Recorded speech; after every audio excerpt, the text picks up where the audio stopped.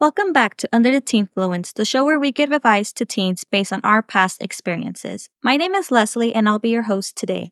With me, I have Liz, Ginny, and Nicole, and we're the prevention team from NCADD San Fernando Valley. So, welcome back. We're on February, and today we're going to be talking about relational wellness as well as just, relationships. To start us off, I quickly want to ask y'all, how do you believe the quality of our relationships affect our overall well-being and mental health? I think that all relationships affect our mental health and our well-being. That goes for like your relationships with your parents, your siblings, your loved ones, in the sense of like if you have like a partner, or your friends in general too, because I feel like they play a big role on your mental health. Because if you have a really bad relationship with your parents, sometimes that can affect your everyday life without really thinking about it. Or if, like, let's say you're just fighting a lot with like your boyfriend or girlfriend, that can also kind of sway your day as well. So I feel like overall any relationship is really important for your mental health. And then going off of that, I think if you have really good relationships with these people, your parents, your friends, your partner, you show it. I think people tend to be like more happier about things. So I think it definitely like plays a role in your like mood from your day to day based off those relationships, which is why it's important to have really good relationships. I agree. And just to quickly point that out, when we are talking about relationships, not only do we talk about romantic, we also talk about platonic, a relationship with your parents, even your pets, grandparents, or even friends.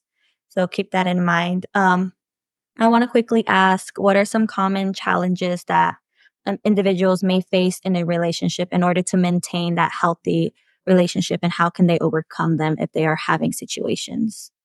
I think trust is a big one. Like, if you don't have trust, how can you really have a healthy relationship? And I think building trust takes a lot of time. Mm-hmm. And usually once you like lose someone's trust, it's like, that's it. Yeah. And it's hard to build that trust back again. So I think trust is a really important thing to maintain and build.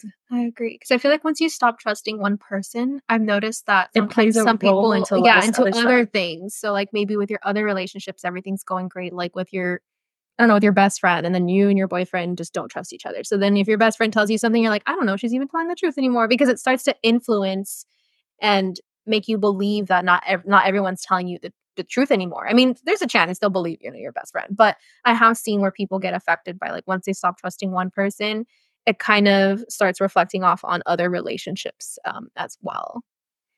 I feel like another challenge is that open communication among individuals, whether this is a parent relationship, friends, or a romantic. Most individuals within them don't really have that open communication, or they feel comfortable to really talk to that partner and to be like really express themselves and so forth. So I feel like one way that they can overcome that is just really try to have that open communication when you're speaking with that other individual. Try not to interrupt them. Try not to like, what's the word I'm looking for? Invalid anything that they are trying to say. Just really like listen to them and try to take on their perspective as well. Mm-hmm. I think another common challenge that some couples may face is like figuring out boundaries with each other, because you don't want to like overstep. And I think that goes with like to trust too. Like if you overstep, then it's like, how are you gonna figure out like how to maintain a healthy relationship with them? That's actually a good one. Yeah, boundaries. That's true. Actually, and boundaries with anyone. Like boundaries with friends. I feel like a lot of things get not talked about in the beginning of any relationship, and then like years go by, and you're like, I didn't even know that you would do something like this. And it's like, I feel like some things should be discussed in the beginning of any relationship, even if it's not. You're not like, oh, even let's say romantic, right? Even if long term you don't know if this person's going to be your person, right? But you should still talk about things just in case. How do you think couples, or once again individuals, can navigate conflicts and disagreements in a healthy and a constructive manner? By listening, by practicing active listening. Yes. Always listen to the person. Don't talk over someone else.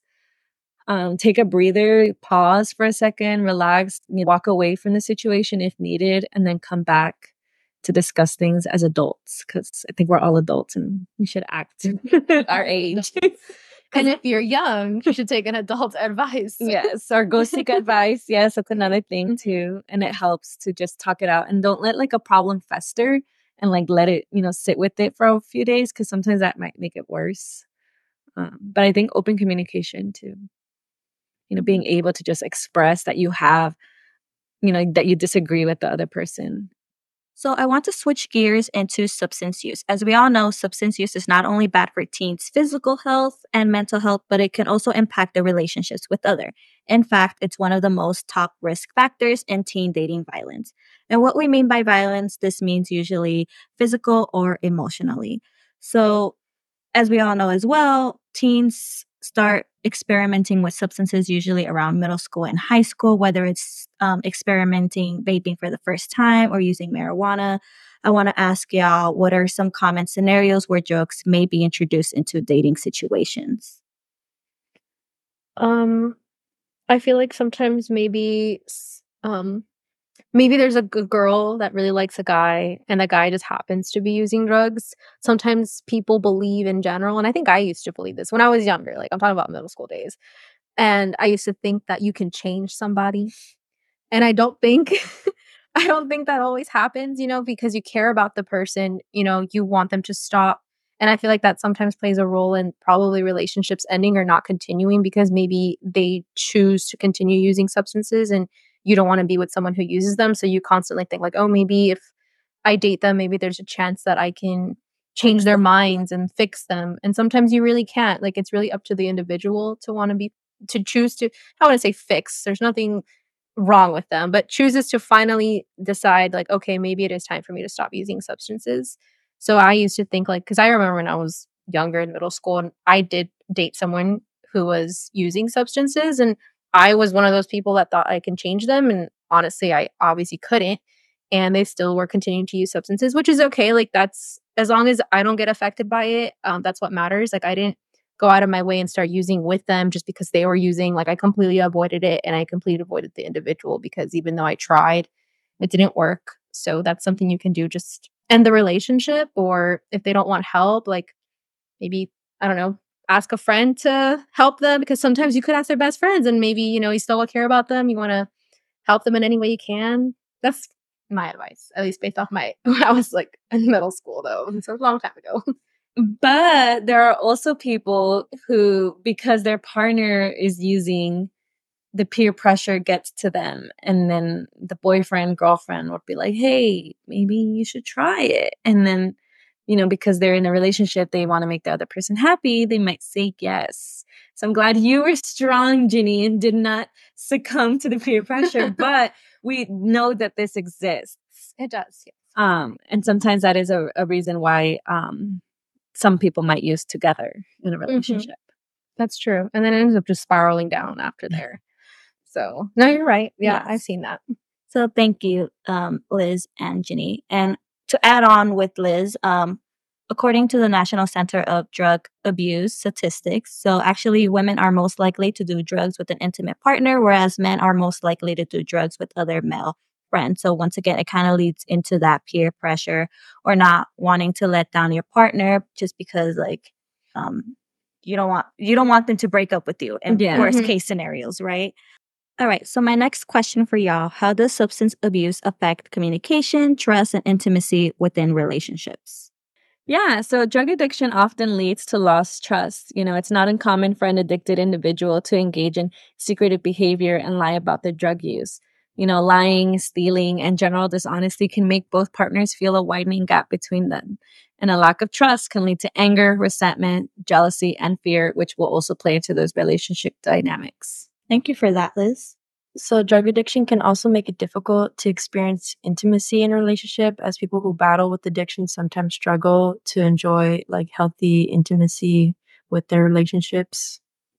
Yeah, I agree. And I feel like that's usually what causes people to start cheating as they are experimenting with substances. And once again, that lack of communication, trust, and intimacy is not there. So they try to find it for someplace else as well. Or sometimes I've seen where people, not seen it, but I've heard people say that because their relationship is not going well and they want to find like that feeling of like love or like that feeling of trust. I've heard that people actually go to substances because their partner's not even giving them that feeling anymore. So sometimes they think maybe instead of cheating, they're like, okay, I have to find it somewhere else. And I've heard people do use drugs in order to, instead of cheat, they think that's like another way to cope with what they're going through in their relationship. Because sometimes people do tend to cheat or not like cheat physically. Sometimes you cheat emotionally with a person, but I have heard that people sometimes use drugs to find a different route instead of cheating, which is still a bad thing. Obviously, you don't want to use drugs, but I've heard that does happen, which then causes relationships to, fall apart because then that other person ends up realizing, what, you're using substances. And then it just becomes a whole other thing, and then now they're looking for, resources for their partners.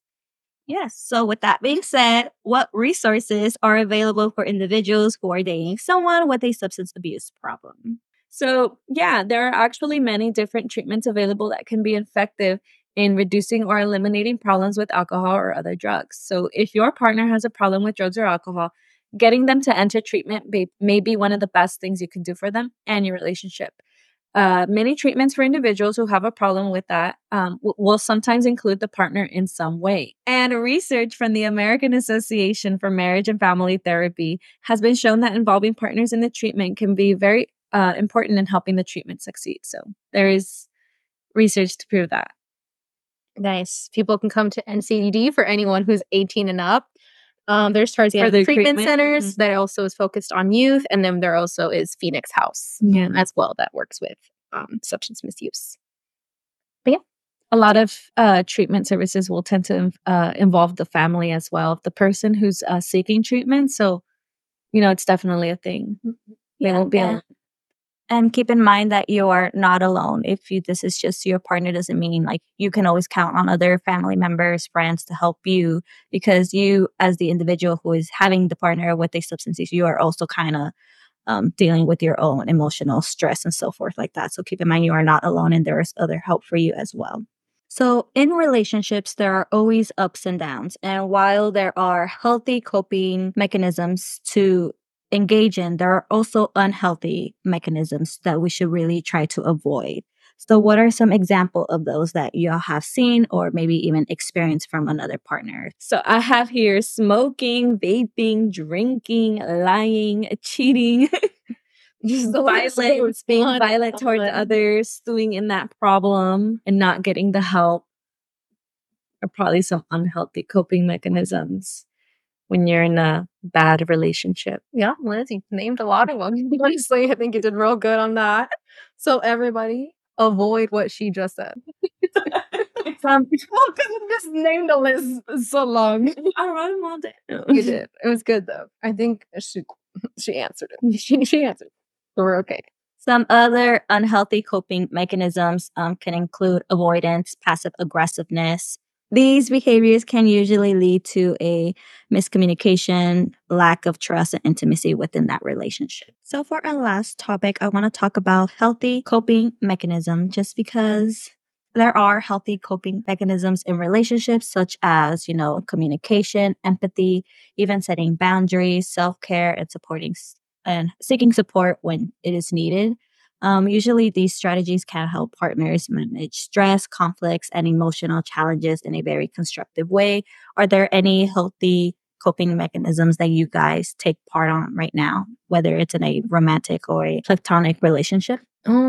Maybe just being patient. I feel like sometimes you want to speed things up and you just kind of want someone just to get better, but it's not always like that. The person is trying to get better at their own time. So I feel like just being patient with them and hearing them out and understanding like how they view things and how they feel like they should work on their substance misuse or anything of that sorts. So I would say maybe just being patient, learning how to be patient with the person, because I know it does take time in order for someone to change, their unhealthy habits. Yeah, mine was going to work off of that one. Like deep breathing and just taking a moment to pause and reflect. Because whenever I get into disagreement with my parents, I need to hold myself back from saying other things that might, make the situation worse. So, just take them taking a deep breath and then being like, okay, let's talk about why your view is twisted. For me, I think it'd be self-care, like making sure you take care of yourself because like you're in a relationship, you got to make sure the other person is also being taken care of, but not like overrun yourself, like not making sure you're like, I don't know what the word is, but to make sure that you're taking care of yourself too, like you're putting yourself as a priority and not only them. Yeah, no, I agree. It's kind of the saying is like you can't love someone if you can't Love yourself you can't first. love yourself first or something like that. Yeah. So yeah, it's like pretty similar. Yeah. And then going off with what Nicole was saying, engaging in self-care practices such as exercise, hobbies, relaxation techniques, as Liz was mentioning, the deep breathing, and spending time with friends and family usually helps individuals manage their stress and maintain their emotional balance. By prioritizing self-care, partners can show up as their best selves in that relationship, you know.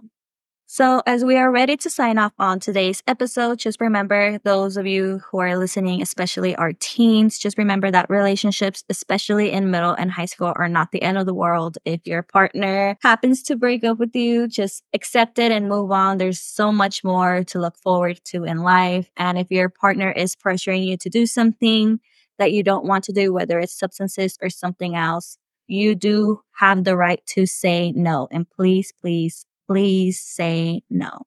The right person will not disrespect you and always want the best interest for you. So that's it. Thank you for listening. Hope to have you guys listen next month. Bye.